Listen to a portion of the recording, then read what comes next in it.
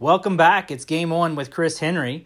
And in this podcast, we're going to talk about the Class 5A baseball state championship game between the Crater Comets and Crescent Valley Raiders. That will be Saturday at 1:30 p.m. at Volcano Stadium in Kaiser. It's going to be a repeat appearance for the Comets, who advanced to the championship game 1 year ago and fell short of their goal, 5-1 to Churchill.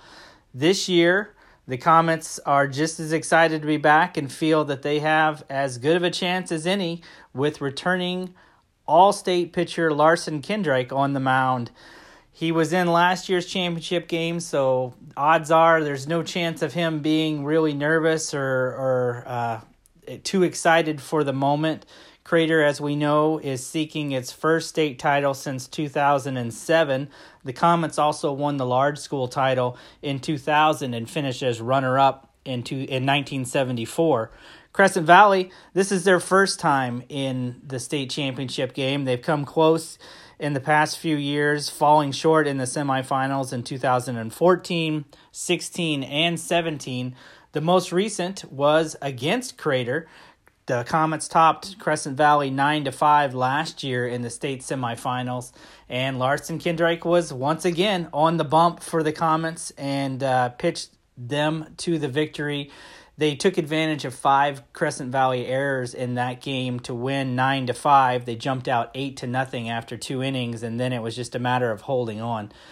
On Saturday, it's going to be a much different situation. You've got a Crescent Valley team that is excited and thrilled to be finally playing in a state championship game, and you know they're going to be pumped up and emotionally ready to battle Crater after losing to the Comets last year.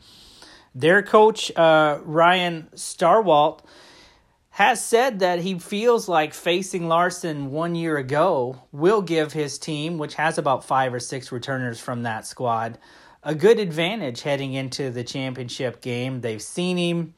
They know what he can do. They've stood in the box. They know how that can be, and he thinks that'll help his kids not be overwhelmed by the moment.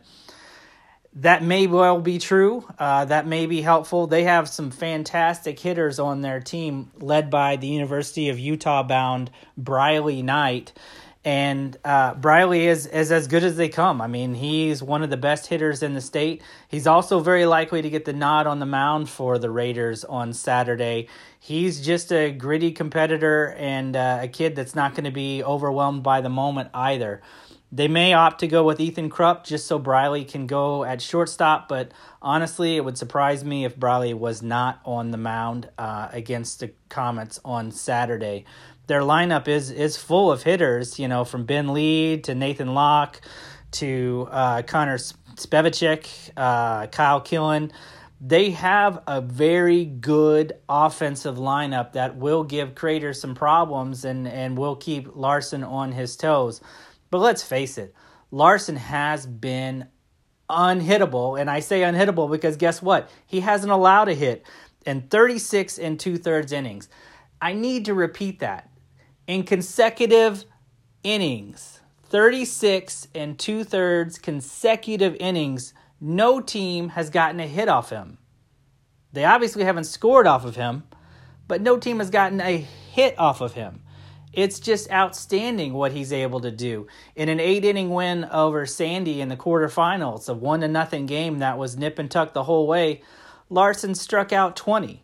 He was coming off a performance against Henley where he struck out 20 of the 21 batters of the 21 outs, I should say, that Crater had in that game.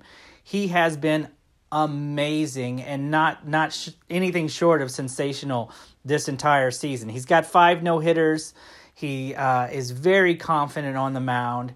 He can throw strikes with any pitch he so chooses. His fastball has got added pop this year. His changeup is always good, and his curveball is just a knee buckler that I don't know at the high school level what you're going to do with it too often. He's going to be totally prepped and ready to go. He'll have his full assortment of pitches available, so there will be no pitch count like last year when Crater had to pull him after 84 pitches, so he would be available for the state championship game. There's just nothing not to like about Larson. He lives and breathes baseball. That's what he wants. That's all he wants. And the great thing about him is even with the strikeout numbers, and they're sensational, in 62 and 2/3 innings, he has walked 19 and struck out 140. Get that. I don't even know the ratio. My math isn't that good, but that's a pretty darn good ratio between strikeouts and walks. He's been fantastic. He's allowed only 11 hits this entire season, and really about half of them came in his only poor outing of the year early in the season against Thurston.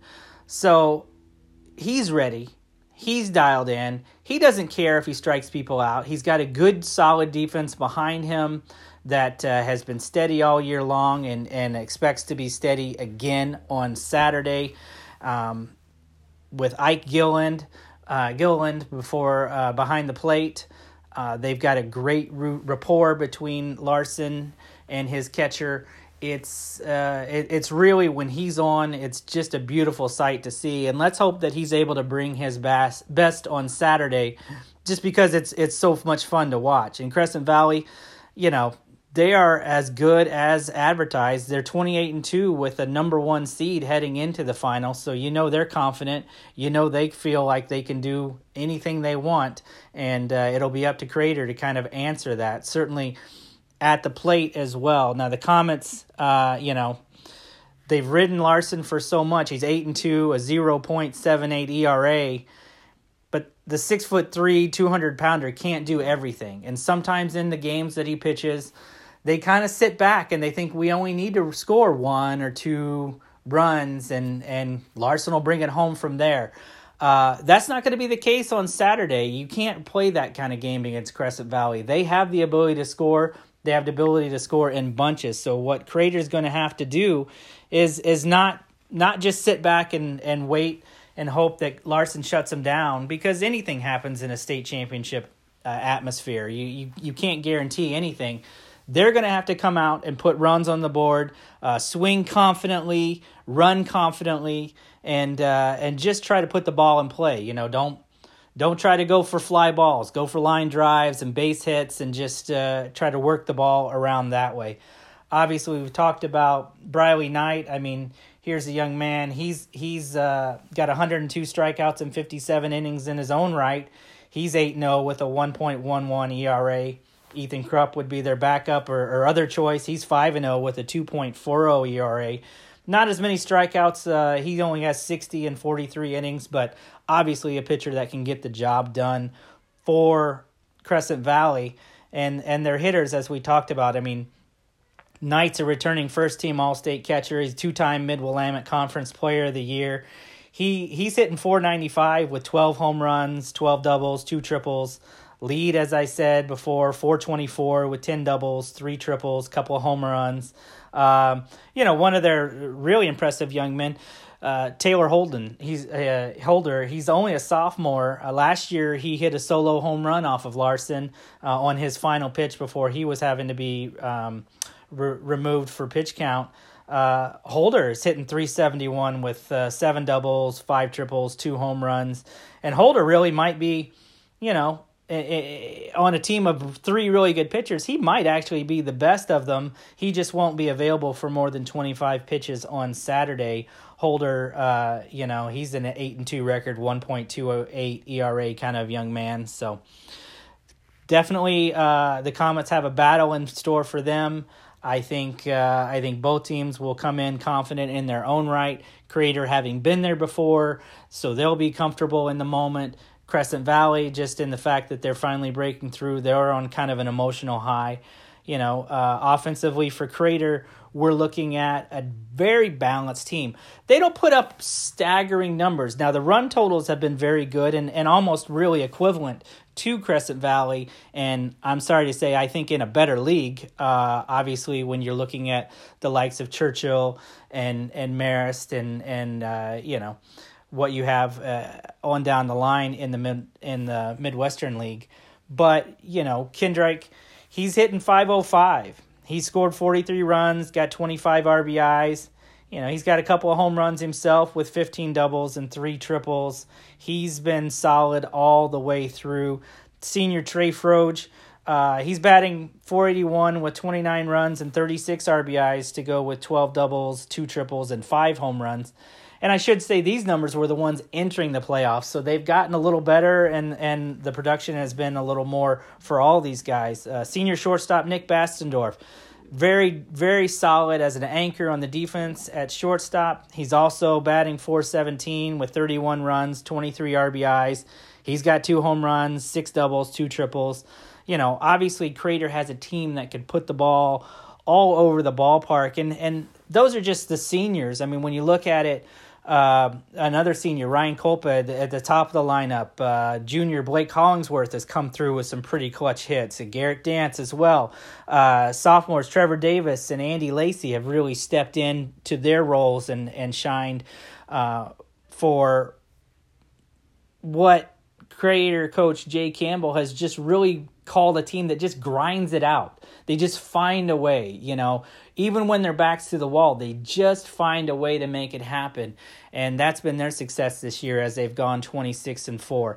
Should make for a fantastic final game on Saturday. I expect Volcano Stadium to be pretty loud and packed. The Crater faithful always bring it and bring it strong with Crescent Valley just down the road in Corvallis. That's not a very far drive for their fan base. So I anticipate it being a pretty full grandstand, a lot of excitement, and 2 very good elite baseball teams going at it on Saturday afternoon. I'll be there. I'll be tweeting along my updates as much as possible. You can follow me at Chris_Henry. And track me down there. Obviously, after the game, I'll be posting my stories online at mailtribune.com and on my Facebook page, which is Chris Henry MT. Please follow along, and as always, I appreciate you listening to these podcasts. If you can tell your friends and pass it along and share with them what we've got going on here, I sure would appreciate it. There are other Mail Tribune podcasters. If you want to give them a shot, I know they would appreciate it as well. But again, we're trying to do everything we can to bring you the news any way we can possibly, and hopefully you're enjoying it. So again, enjoy your weekend. If you happen to be up at Kaiser and watching the baseball games at Volcano Stadium, have a good time. Talk to you later.